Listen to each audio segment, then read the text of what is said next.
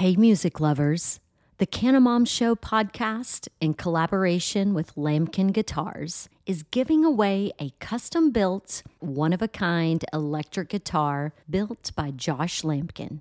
The solid one-piece hemp wood body includes a built-in glass bowl piece. Yeah, you heard me right. You can take a hit and then play a lick. Now's your chance to help the Cannabis Show crush cannabis stigma with your entry. Register for the hemp guitar giveaway online at lambkinguitars.com. That's LAMKIN guitars.com.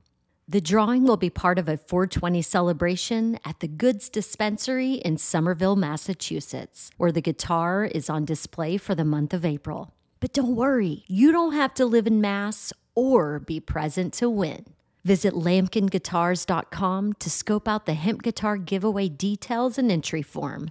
You'll even find a video of what could be your guitar in action.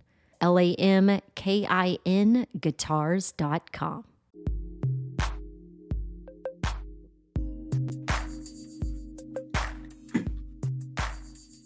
What's up, people? Today, for our Memorial Day episode, we have Sarge G on. He's got a podcast, and we're going to be talking about the military and cannabis legalization news. Of course, it's the industry that everybody who likes to get into has to be over 21, mostly because that's what the regulations say. So let's get into it.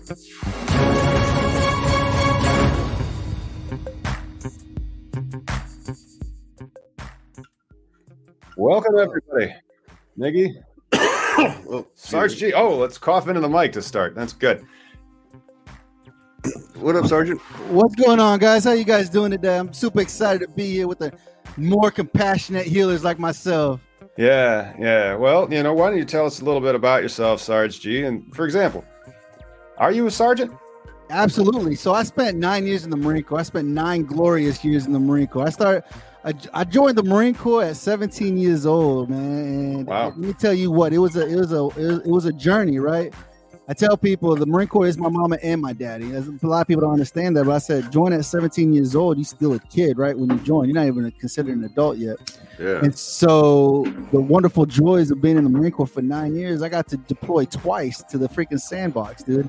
Nice. A lot of people that joined because of the war, right? And for myself, I joined before the war even happened. Wow. I was like, goodness. I joined it because I was like everybody else. I tried to tell my son here. My son's graduating high school this week. And I told him he wants to join the military. I said, why, dude? I said 90% of the people who join military is because they wanted a way out, right? They wanted to get away from where they were at, right? And then you got the 10%. Well, I did it because my dad was in the military, my grandpa was in the military, and so forth, right? But I said 90% of people who join the military, they're trying to get out of the situation that they're in. And so I had the joys of doing it, man. During my 9 years of serving this country, I picked up the rank of sergeant. I was blessed enough to pick up the rank of sergeant. That's E5, right? That's an E5. It's an E5 in the Marine Corps. And so I was able to do that. And I was blessed, like any young guy that joins, I'm gonna retire, right? I'm gonna retire, and I'm like, oh, that was my goal. And then after my second deployment and my second son, I was like, I ain't doing this anymore. I'm done with this. I can't do this anymore. That's what happened to me, dude. Yeah, you guys are both veterans, and so thank you for your service here on this Memorial Day, kicking off summer. But Miggy, how long were you in the service? I was in for 10 years. Wow. Kind of the same thing where I came home from my last cruise, and my middle child didn't recognize me from like 20 feet away. So it was like, it's time to find another job.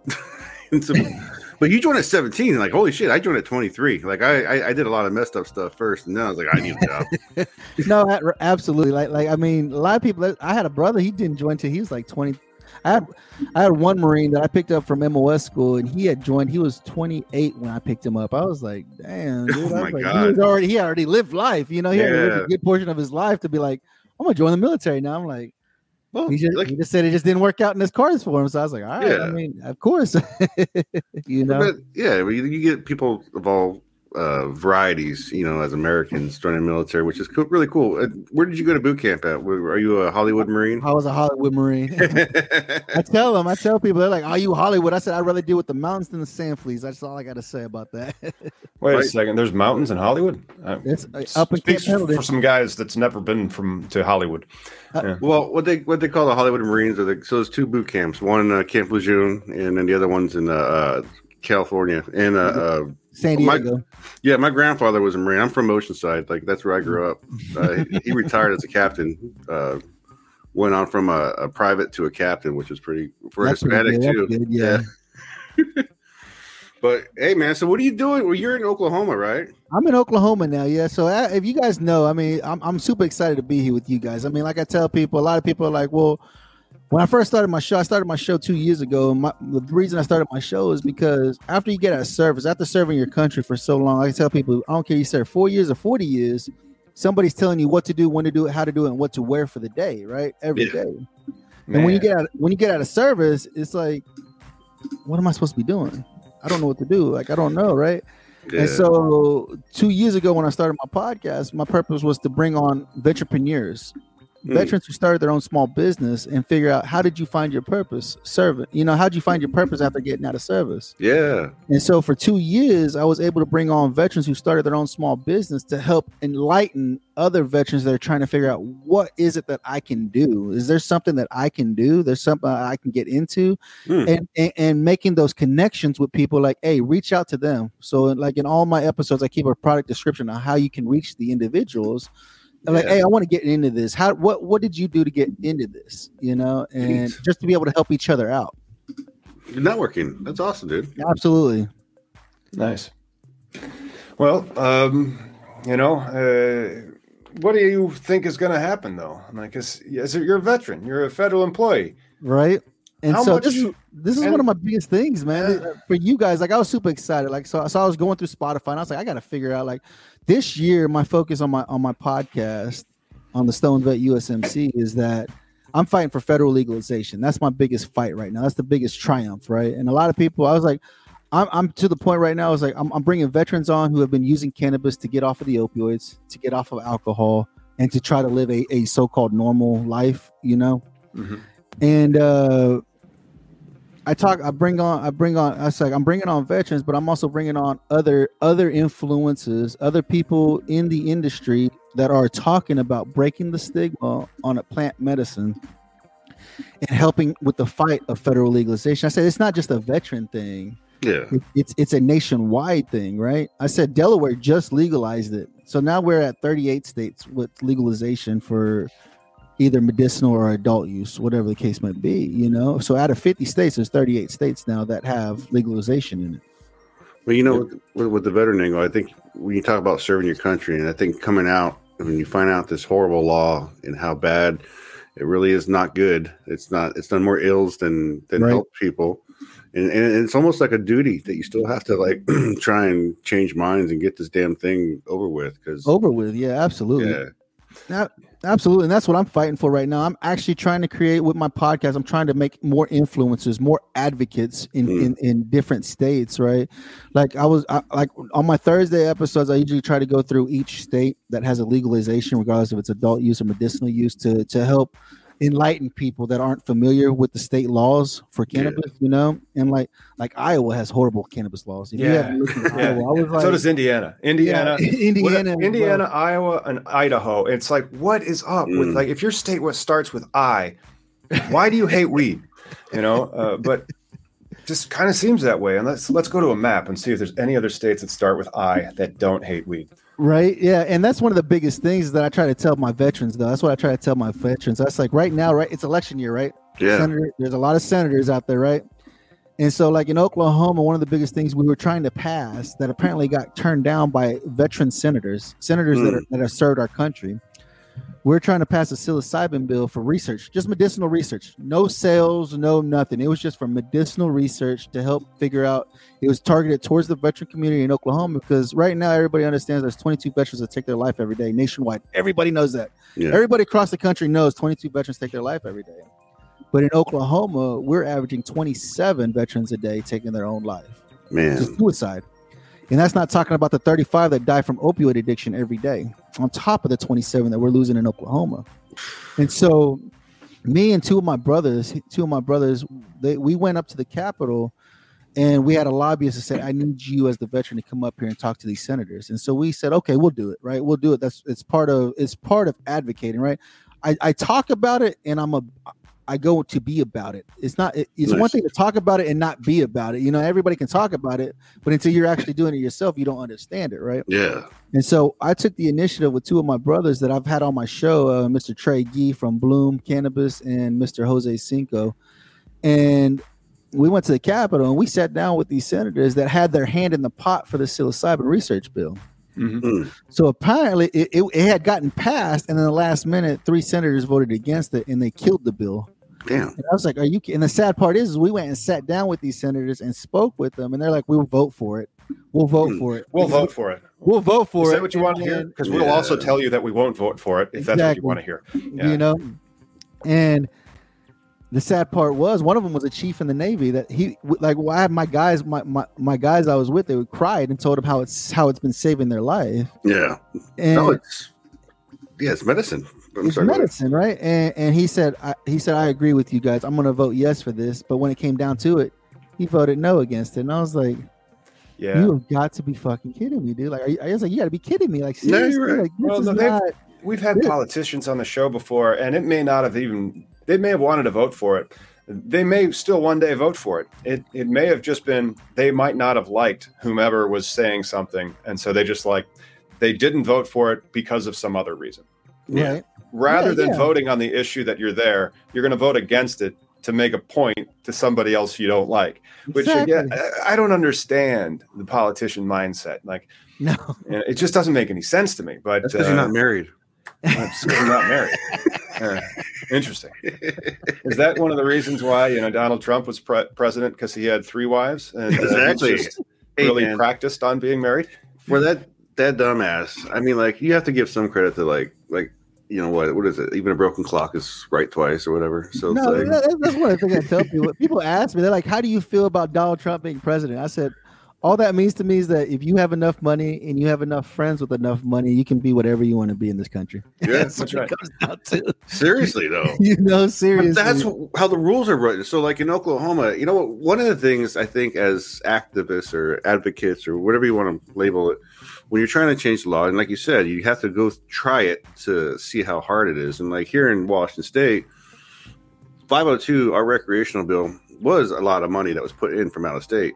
Right. Whereas before that was like 3 bills that were grassroots that just never caught fire, but always had attention. And it's money involved. Like I asked, I was like, because anybody remember, like in Washington State, how did the medical come about? Right. So to get the initial rules, somebody knew how to play the game. No one, and then that's the game you're trying to learn right now. And it'd be nice if that person who started that first rule, would help you out, right? Like, who do I have to stroke on this just to get this bill or whatever be seen? Do you have $1 million? Yeah, well, and that's thing.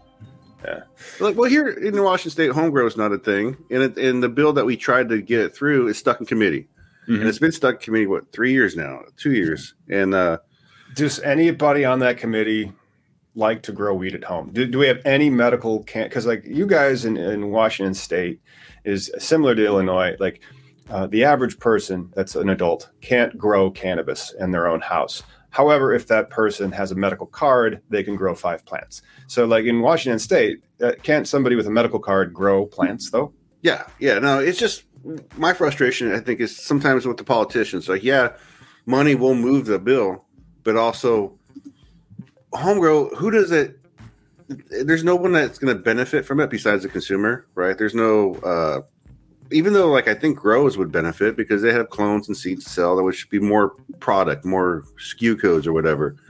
I don't think they see it that way. There's this like fear mongering that if they legalize home grow, all of a sudden you're going to have fields of weed. Why is that even a bad thing? Right.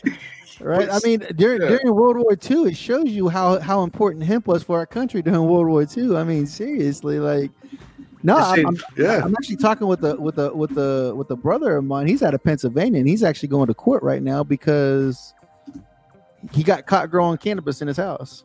I was like, "You're going to court for growing a fucking plant? That's like growing a rose bush." Was he growing 50 of them or like one? No, he maybe like 4. I mean, it's personal. I mean, like that's the thing. Personal use. Yeah. I was like, so what's the difference between growing cannabis and growing roses? What's the difference? You don't grind roses up and smoke them. But I'm just saying, though, similar to plants, that's the biggest stigma. That's one of the biggest stigmas I'm trying to break. I'm like, well, what do we do about this algorithm that's out there? The biggest thing that's keeping cannabis illegal has nothing to do with the politician. He'll just lie and say whatever he wants, or she.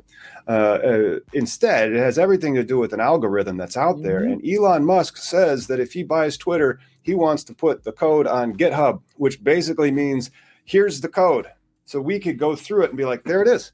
Yeah. There's the algorithm that's systematically suppressing cannabis on social media. Absolutely. And I'll guarantee you that if Twitter has it, Facebook has it, everybody YouTube has it, Amazon has it.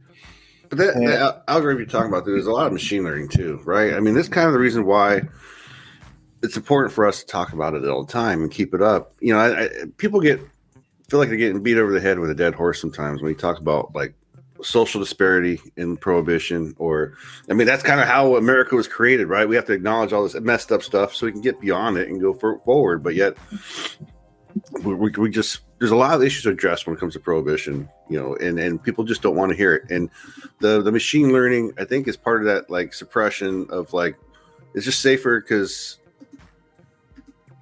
it's so benign. It's not a you smoke so much cannabis. Dudes, I watched last night. I was up drinking, playing video games, and then I shut down about 1 o'clock in the morning. And there's this most horrible Dr. Phil episode where this guy was addicted to marijuana. Like, I never saw it. It was a legit, like, 1 o'clock in the morning. Like, am I really watching this as I'm smoking a bowl and drinking a beer? And this guy was like all like this and like shaking. And he was saying that. And one of the things that really bothered me, though, is because Dr. Phil, of course, first they make puns and joke about it like it's weed. We're going to talk legitimately. They do. That's why? How come the people in the media?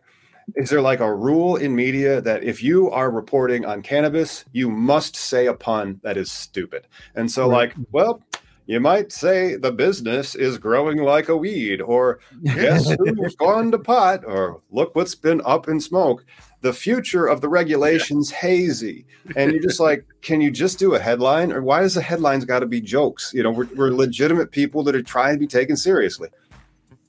It really is more offensive because people are in jail, period. It's not really funny. These jokes are just not. Or our federal government is lying to people like Sergeant G and jeopardizing their safety. And then, like, you know, you go to the VA's website regarding PTSD, and they actually mention that marijuana might help it. No lie. You know, you're not lying at all about that. You know, the sad part is I was just reading an article yesterday. I was actually reading an article yesterday that they actually, so you guys are probably familiar with how the House is trying to pass a $40 billion bill to go help the Ukrainian people, right? Mm-hmm. They say they passed this bill. It's going to put us at about $58 billion that we've put into Ukraine during this whole Russia-Ukraine thing, right? Yeah. And they said if they can get this bill to pass, it's actually going to take services from the VA. They're actually going to take doctors and nurses and medicine away out of the VA, the funding that the VA needed in order to support the veteran community. Wow. And I'm just like, I said, people think it's funny, but I mean, there's shirts, there's cups, there's crap out there that says the VA giving the veteran another opportunity to die for his country. And it's seriously the truth. And it's sad that's where we're at. And I'm just like, this sucks. Like, I mean, seriously, I said, we already have trouble getting medical services at the VA. Yeah. Like, seriously, especially for like mental health doctors and stuff like that. We have significant trouble getting services, right? And it's like the VA was created for us to help us get the necessities we need for medical care, right? We already served our country. Yeah. The least we can do is come to the VA and get the medical services that we need, right? You know what's funny is the VA, because I don't think it's subsidized or whatever, but it's kind of like reparations, right? Where you give your body and they promise you like everything's going to be taken care of when you get out, and then they make it hard and suck money. And like you said, sometimes when I first got out, I went to the VA in Tucson because I was living in Arizona at the time, and I was going to start claiming because it's nice once you get the process, you get a percentage, get a monthly check, and then it's like it helps you subsidize things. But when I got to the VA, there was like all these young dudes missing like legs and wheelchairs and shit, and I'm just going in for a bad back, and I just turned around and was like, I can just deal with my own shit later, and it's just like though. But some of those guys, I've heard of stories of people missing limbs and getting denied disability. Like it's you know, there's so many fucked up hurdles that they go through sometimes just to try and save a buck. You know? Well, that's what my brother. So I had Brian Talley on my show not too long ago. He goes by Tally Man. He's a veteran at the VA. The VA. He went into the VA because he was having real bad back pain. He's like, I don't know what's going on, right? And they didn't do anything. They just gave him more painkillers, like the VA does. Here, just take these painkillers, more painkillers. So he went to a doctor, an outside doctor, and they ran an MRI on his back and found out he had a staph infection in his spine. Oh my God! And they had told him that if you would have waited any longer, this would have went into your blood and killed you. Like you should be almost dead the way the staph infection had looked, right? Yeah. So he went back to the VA and he filed a medical malpractice claim, right? And you know, this thing was going on for a year for just over a year. And 3 days after the 1 year mark, because he was in California, he said 3 days after that 1 year mark, they said, we're not going to take responsibilities for this because it was a contracted doctor. He wasn't working he was working in the VA. He wasn't working for the VA. He was working in the VA. Yeah. And after he reached that statute of limitation, right? It's that the 3 day, you got a year, and after they gave it to him the third day after the 1 year statute of limitation, and he was like, "This is BS." So he lost his business. He had to sell. He was lucky enough he didn't lose his house, so he had to sell his house, and he moved down to I want to say Houston, Texas. And well, with he wrote a bill. He wrote a bill and everything. He wrote a bill about veteran malpractice. Oh, it's 20 minutes take a break past quick, the hour, which means that it's 4:20 somewhere, and if you ever needed a reason to smoke from hearing a sad story, that was it.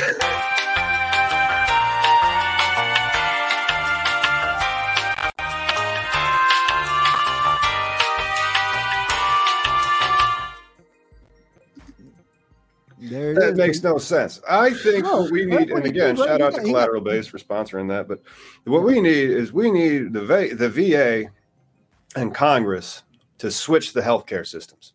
So now Congress is going to be in the VA, and the VA gets Congress's system, and then that gets given to the rest of Americans, especially if they serve. Especially, and give Americans a reason to serve besides it was trying to get away. Like if this was not, maybe Switzerland also has mandatory conscription. So does Russia. Bad example. But the Scandinavian countries, they also tie this concept of service and education and public benefits together. And then you know what it also does?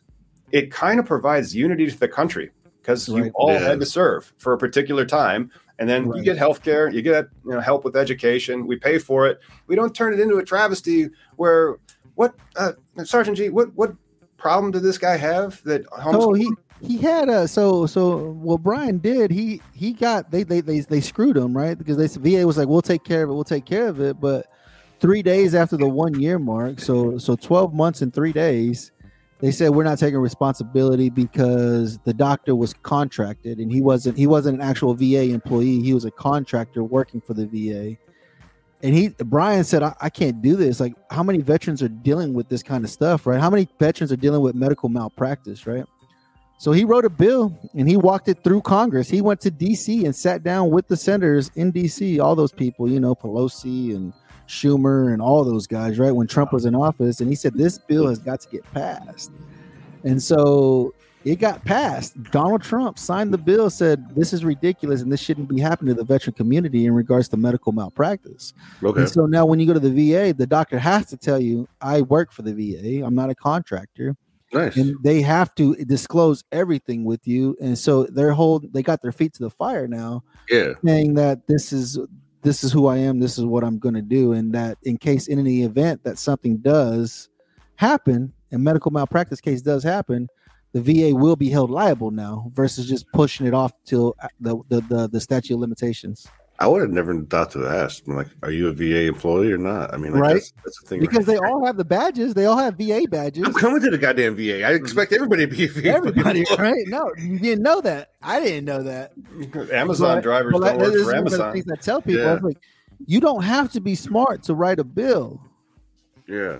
You just have to know the process of what it takes to write the bill. Yeah. Right. So how did he get his foot in the door though? With like, because again, you have to know people to like meet Pelosi. No, so here's the thing. So when he was in California, he was going to be working with the senator in his county or whatever. All right, on. But the senator got caught doing some money laundering stuff, and so he didn't have any face. So he literally did it by himself. He literally walked up there. He said, "I am Brian Talley. I'm a United States Marine.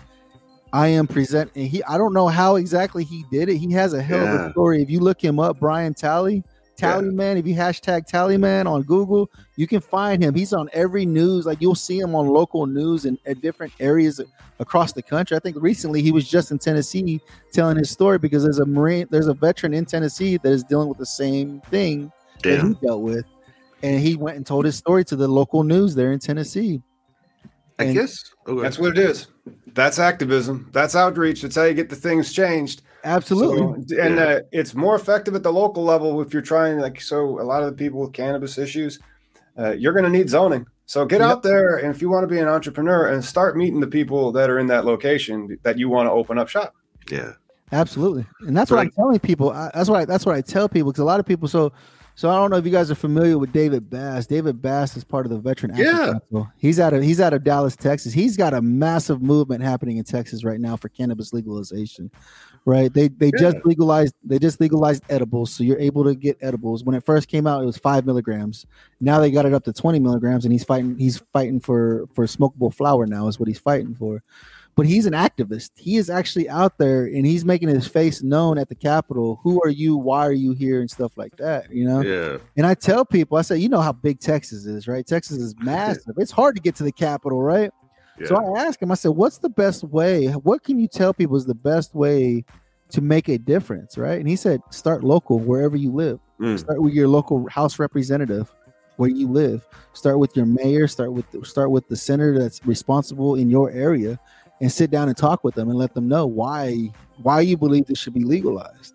And he said that's the biggest way, because they got to take it to the Capitol, because they're going to the Capitol on a regular basis. And if you keep a buzz in their ear on a weekly basis, you're talking with them, say, hey, what's going on? I want to see what's going on with this, you know?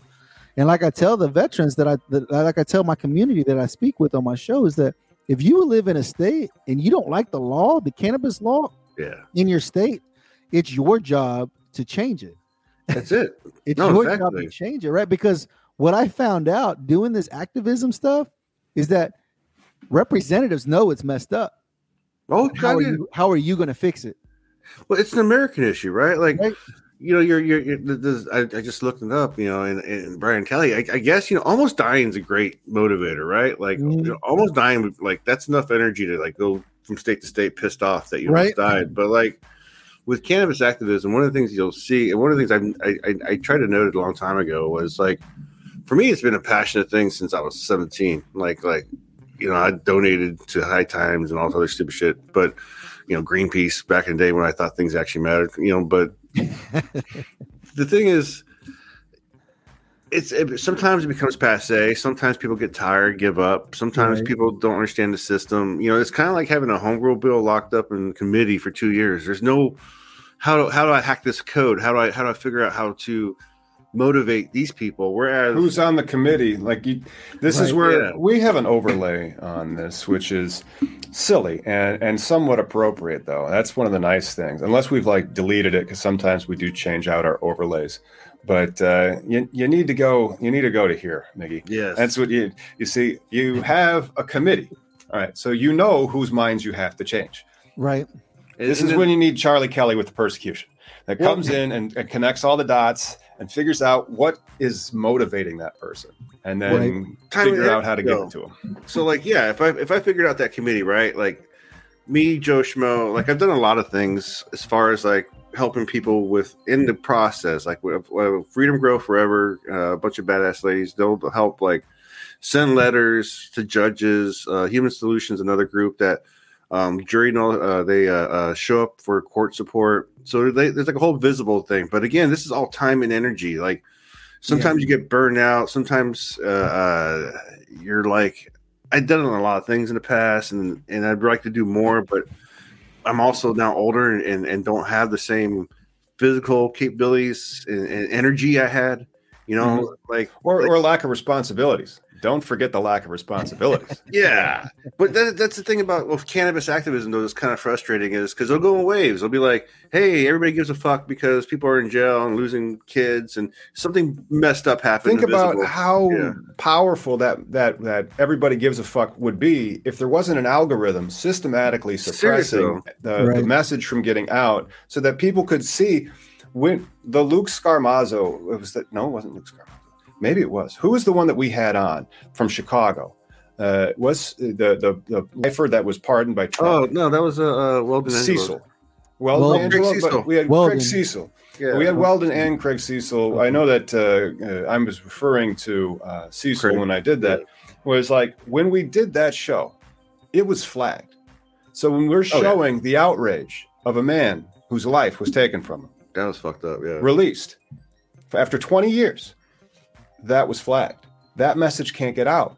So that's why the outrage isn't there. It's not because it's impossible for it to get out. It's quite possible for it to get out. Right. You just need to comment out some code.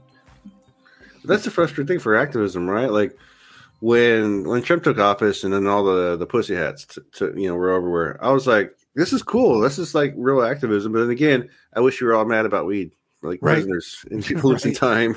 And wellness options and things that can help us all individually right away. Like on a society level, I think it feels like it's like when I talk about it, sometimes I feel like one of those guys like what Tom just showed. Like I feel like all right, this is a hit, everything's going here, and then next thing you know, I've just lost like 10 people because I'm already. It's just too much, right? Yeah, it's a lot of work, and I that's what I get a lot of people that reach out to me. They get like anything else. I mean, like I said, I've been running my podcast for 2 years, and I've been going 2 years straight. I think I'm like over 140 episodes in now, and there are days I'm just like, I don't even want to do this anymore. Like I'm just tired. I don't want to get up. I don't want to get up. I don't want to get behind the microphone. I don't want to. And it's like you said, it's a lot of work when you get up and you're like, what is it that I can do? How can I get out there? And then when you're working it, like you said, you got a bill that's been sitting there for 3 years. And it's like, why is it not moving? Why is it not going? And a lot of times, like we have discussed earlier, it's a money issue. It's a money issue. Like right now with the federal legalization, it's going to happen. We know it's going to happen. Why? Yeah. Because you have the corporate America dropping billions of dollars into the cannabis industry to get this thing legalized. And like you said too, though, when talking about like setting policy, right? It's up to the local people to take care of their local area. That's the time part, the frustrating part, because like when I've helped people going through the process, going through a court trial or whatever, the biggest thing that I tell people, like, I'll do what I can. I will write articles. I will make memes. I will share your story. That's the important part, right? And then other people will share it, so forth, or so on. But in the end, you are your own best advocate. You know your story. You know your state. You know your area. But the money part, that there's that boundary where the money will make a difference. Like Tom said, if I were to find this committee, and if I had the time and money to like hang out in front of their houses with like little signs, I could make a difference, something like that. It might get their attention. But the fact that if once Homegrown passes committee, again, it's one of those things that doesn't behoove anybody but the consumer.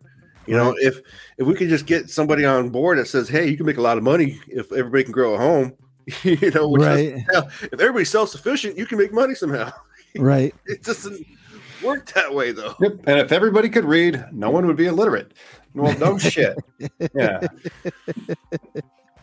No, absolutely. That's just the thing. That's just the biggest thing. You know what I'm saying? Because we all know that this legalization is going to happen. And hopefully this year it happens, right? That's one of the biggest things. I had JT with me, and he's another Marine jarhead, and he was like, dude, he said, this is one of the stories that we have to tell people. Like me being a federal employee, they were putting me in for a top secret clearance.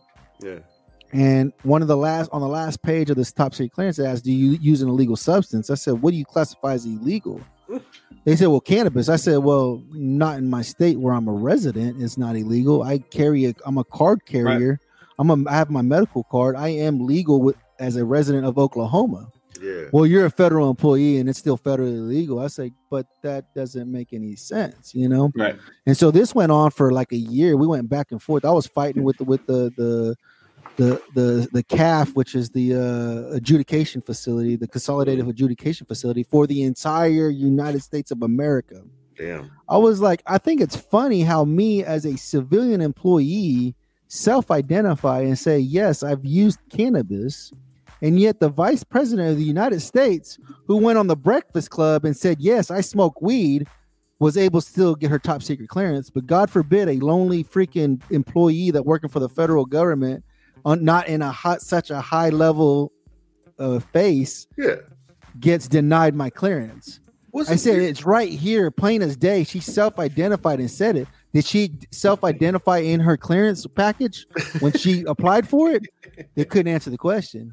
I said, so if I would have just lied and said that I don't use anything, you would have gave it to me? They said, yeah. I said, well, now I know the system. And again, this is why I think that a lot of that violates your Fifth Amendment rights. And so it's like, wait, so you're telling me I have to self-incriminate so that I can get fired and all this other stuff. Isn't that how the first one got disqualified? Yes, it was. So if we go and we read a law case from 1969, and it was Leary versus United States. Leary won, United States nothing. The feds had zero cannabis law.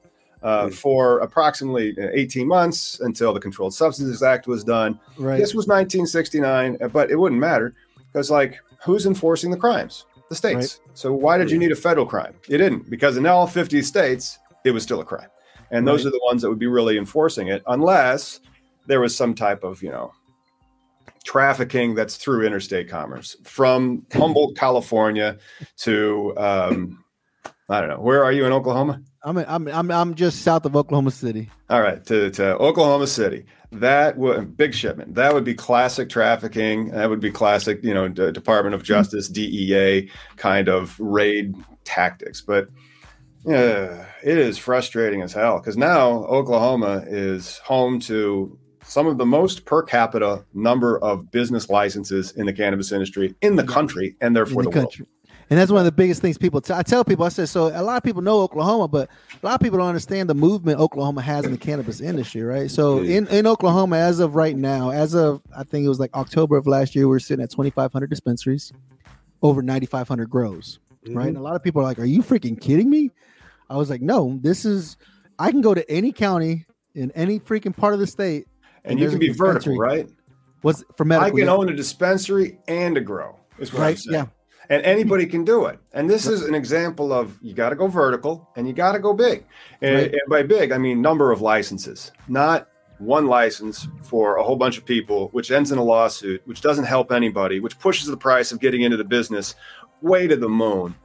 And then states like Oklahoma and New Mexico that do it open, like New Jersey to a certain extent so far, that do it open are going to have thousands of license holders. That's where you're going to get innovation.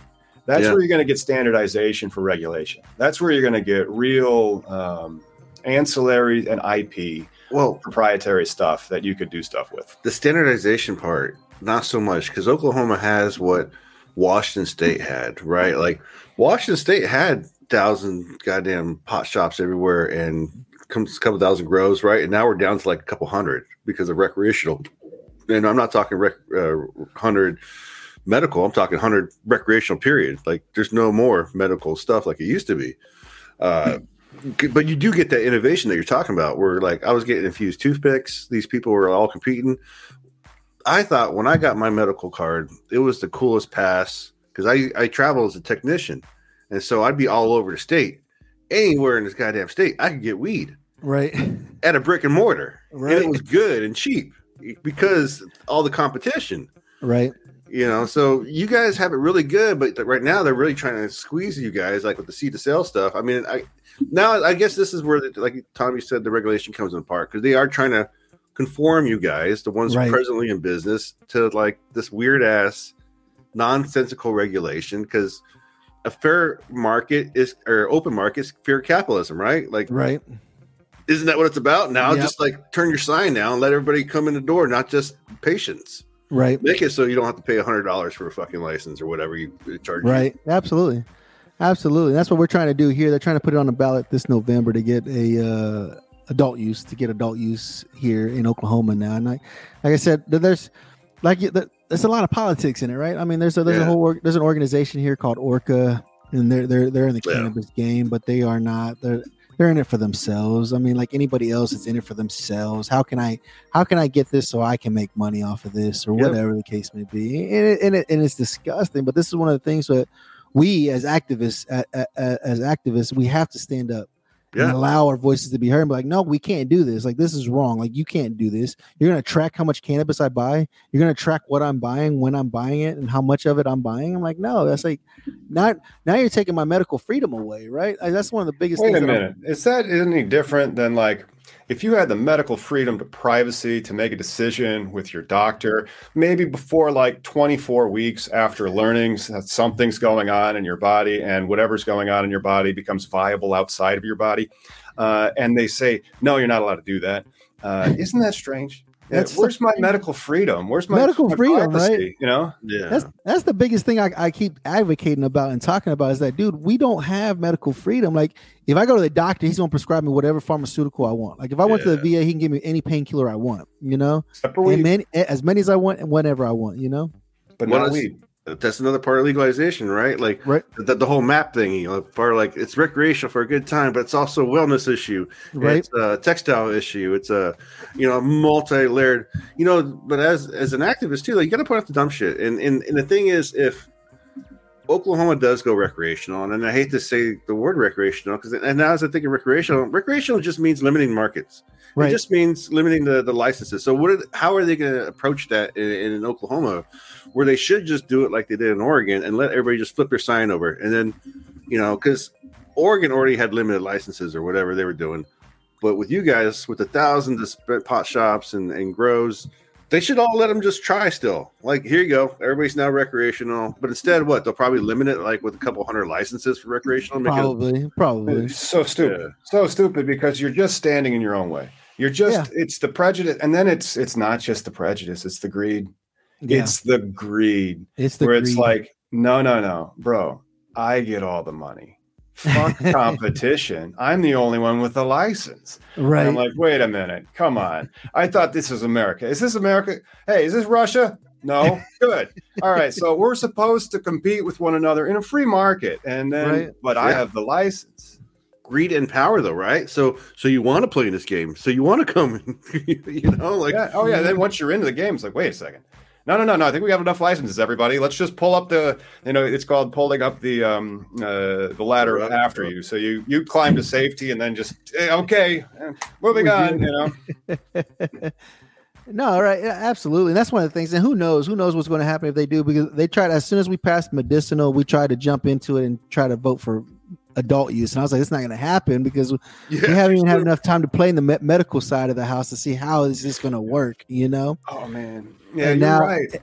And now it's given it time. It's been years. We legalized in 2018 and now it's 2022. So we've been in it for a little while now trying to understand it, right? Let me do juxtaposition theater, because we passed in Illinois our adult use, not medical, but adult use, exactly about 1 year to the day after you guys passed your medical. And so like we got 3 years, you got 4 on us, but you know where you're at now. Like you just said, over 10,000 licenses. Right. People can be vertical. No types of like restrictions that try to put the cost up. No social equity really, but then isn't it equitable that everybody's can go do it? Right. And then in Illinois, they just announced another 60 craft grow licenses. And so there's 100 grow and processing licenses. And to get that set up properly is about a $10 million lift. So none of them are operating, and the only people that are operating are the ones that continue to operate previously.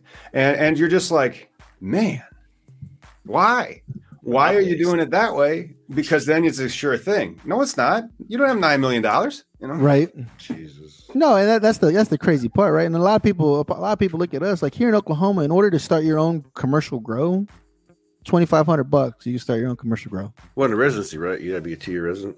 It's $2,500 to get your license. Dude, can you grow in your house though? Yeah, you can grow up to 12 plants. In your 6 house. mature, 6 seedlings. But like, can you sell those then after? You No, grow? you can't sell that. You can't. That's so your you medicine. do still have to. It's still a commercial cannabis industry. It's Yeah. like, you just can't be growing it in your basement, bro. You have to actually have a facility. Yeah, right? you got to have a facility. You got to have the layout. You got to have all the layout, the security, the insurance, everything that's required to it in order to get your license. But for your shops, though, can I do a small craft grow in my backyard and bring it to a shop and sell it, or no? No, you can't. Okay. No, I mean, it's not a big deal. I mean, no. You can't. But I mean, if you set it up, if you can, like anything, if you set your documents up to what's required, then yeah, I mean, I'm sure you could. Gotcha. But you have to make sure that the documents match what they're requesting from you. Yeah. You know what I'm saying? Well, that was the Washington model. Was you could do both. You could do the vertical if you wanted to, but you could also just open a brick and mortar, and then other people would bring you the weed. Right, that was the thing. That's what he's mentioned. Remember the numbers. It was 2,500 dispensaries and like 4 times or 3 times that in growers. Right. And as a result, you have to realize though, some people just really love growing weed and they don't want to sell it. And I'm like, that's great, but if you're not doing that, you see, if you're not going directly to the consumer, you're just going to get caught in a price war. And so you can only get one bite of the apple. And then you're only making 1/2 of the equity because you could have owned that piece of real estate up there that you developed for your dispensary. And then you also could have and then maybe lived above it or something. And then had like a farm that you developed and then you'd own that as well. And now you're just making more money and it's a more stable, sturdier ship than if you're just caught up in the grow. And then so everybody's growing because it's really, really popular. Craptober, oh good. And then you own a shop as well, so you can sell your product and move it. And then if somebody comes in, you don't really care about the price, Right. Yeah, because when it's your own flower, then where you can set your prices at. So I got 2 dispensaries a mile down the road from me, and if I go 2 miles down the road, I got another 4 dispensaries 2 miles down the road from me. So altogether, within 3-4 miles of me, there's 6 dispensaries. And so I'm like, options. Okay. And so one of the dispensaries though, everybody's like, why is it so cheap?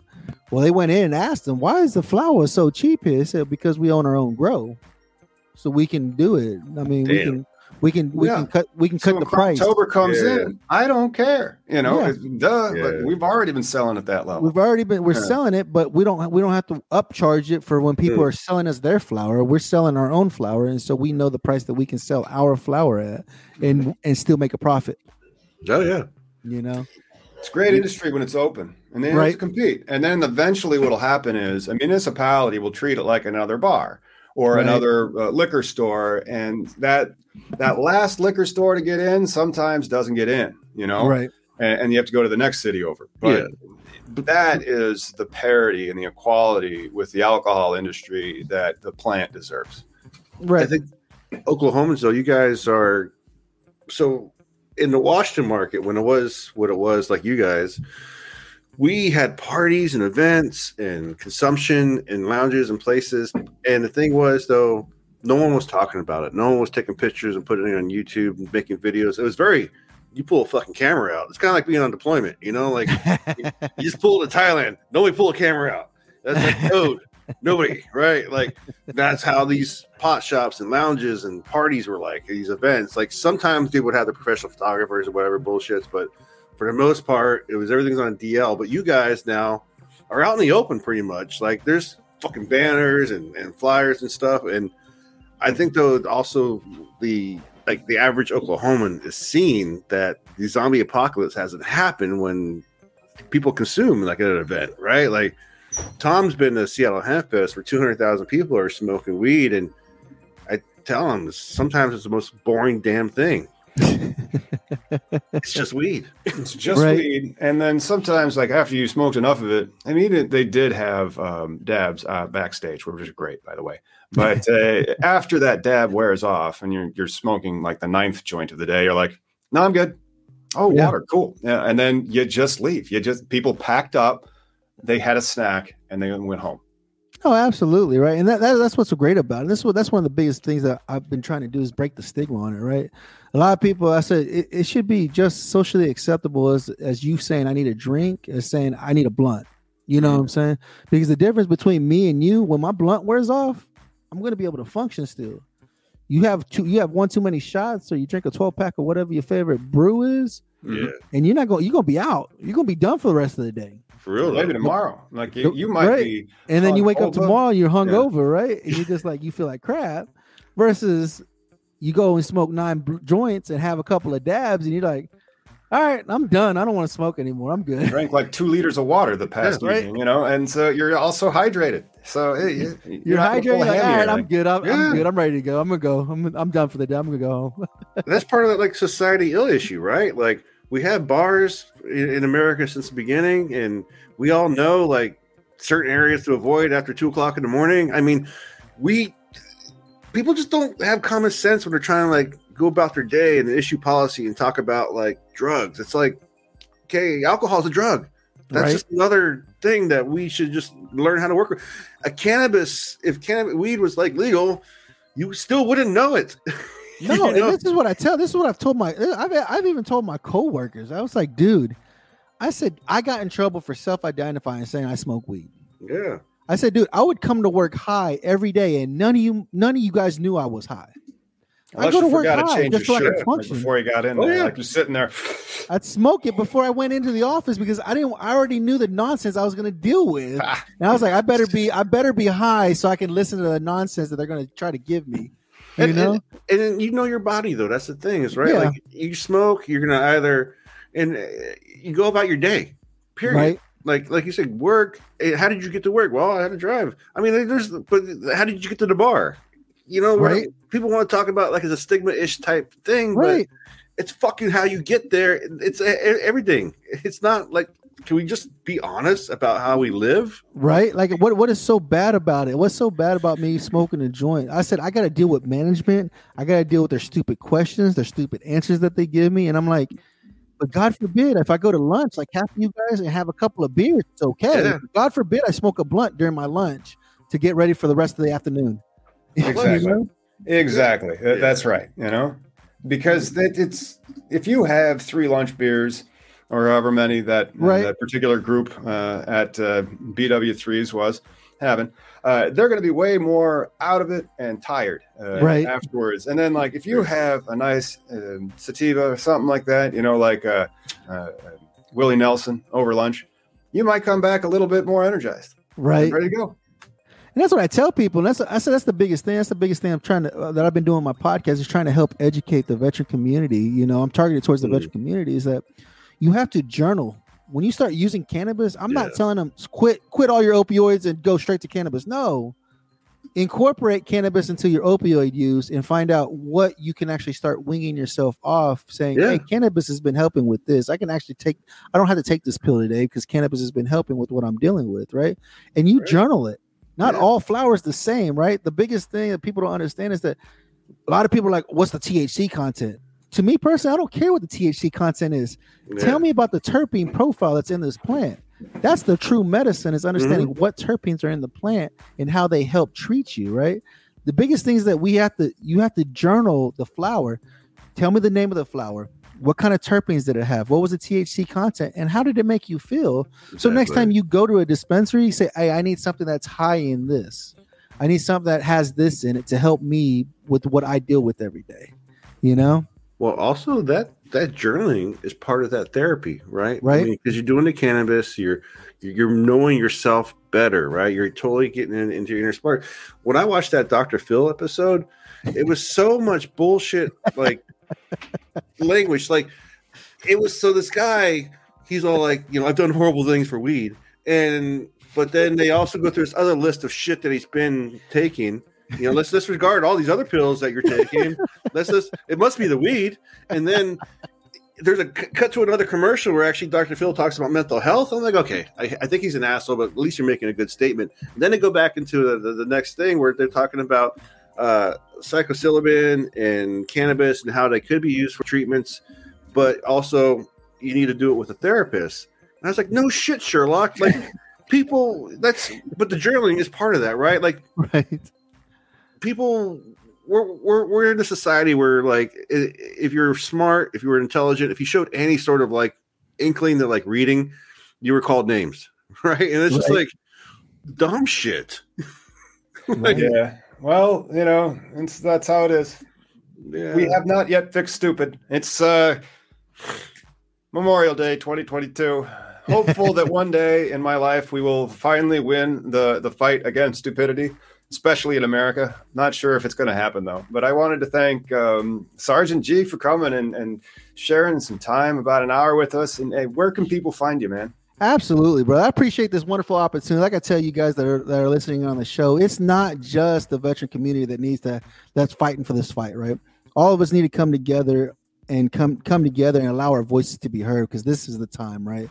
We already know Chuck Schumer and all the Senate's trying to push the legalization bill. Now's the time to reach out to your representative in your local area to allow them to hear your voice and your concerns and why this needs to be legalized in our country, right?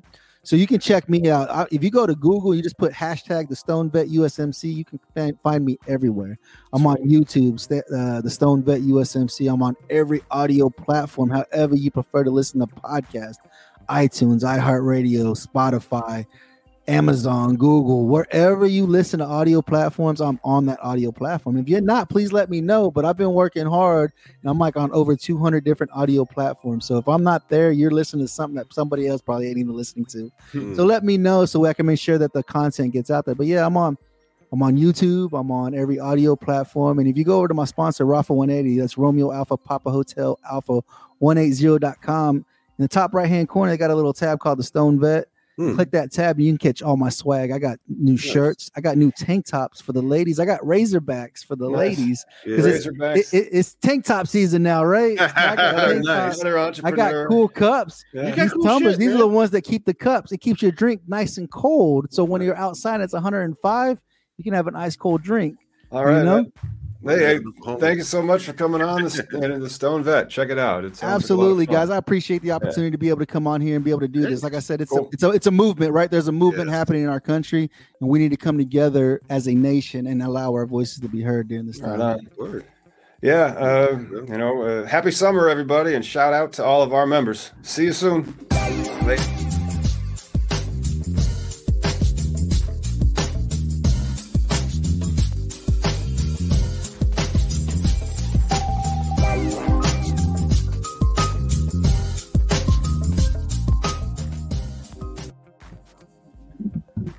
Dudes, I've been holding pee for 20 minutes. I'll catch you. Hilarious. All right. Have a good one.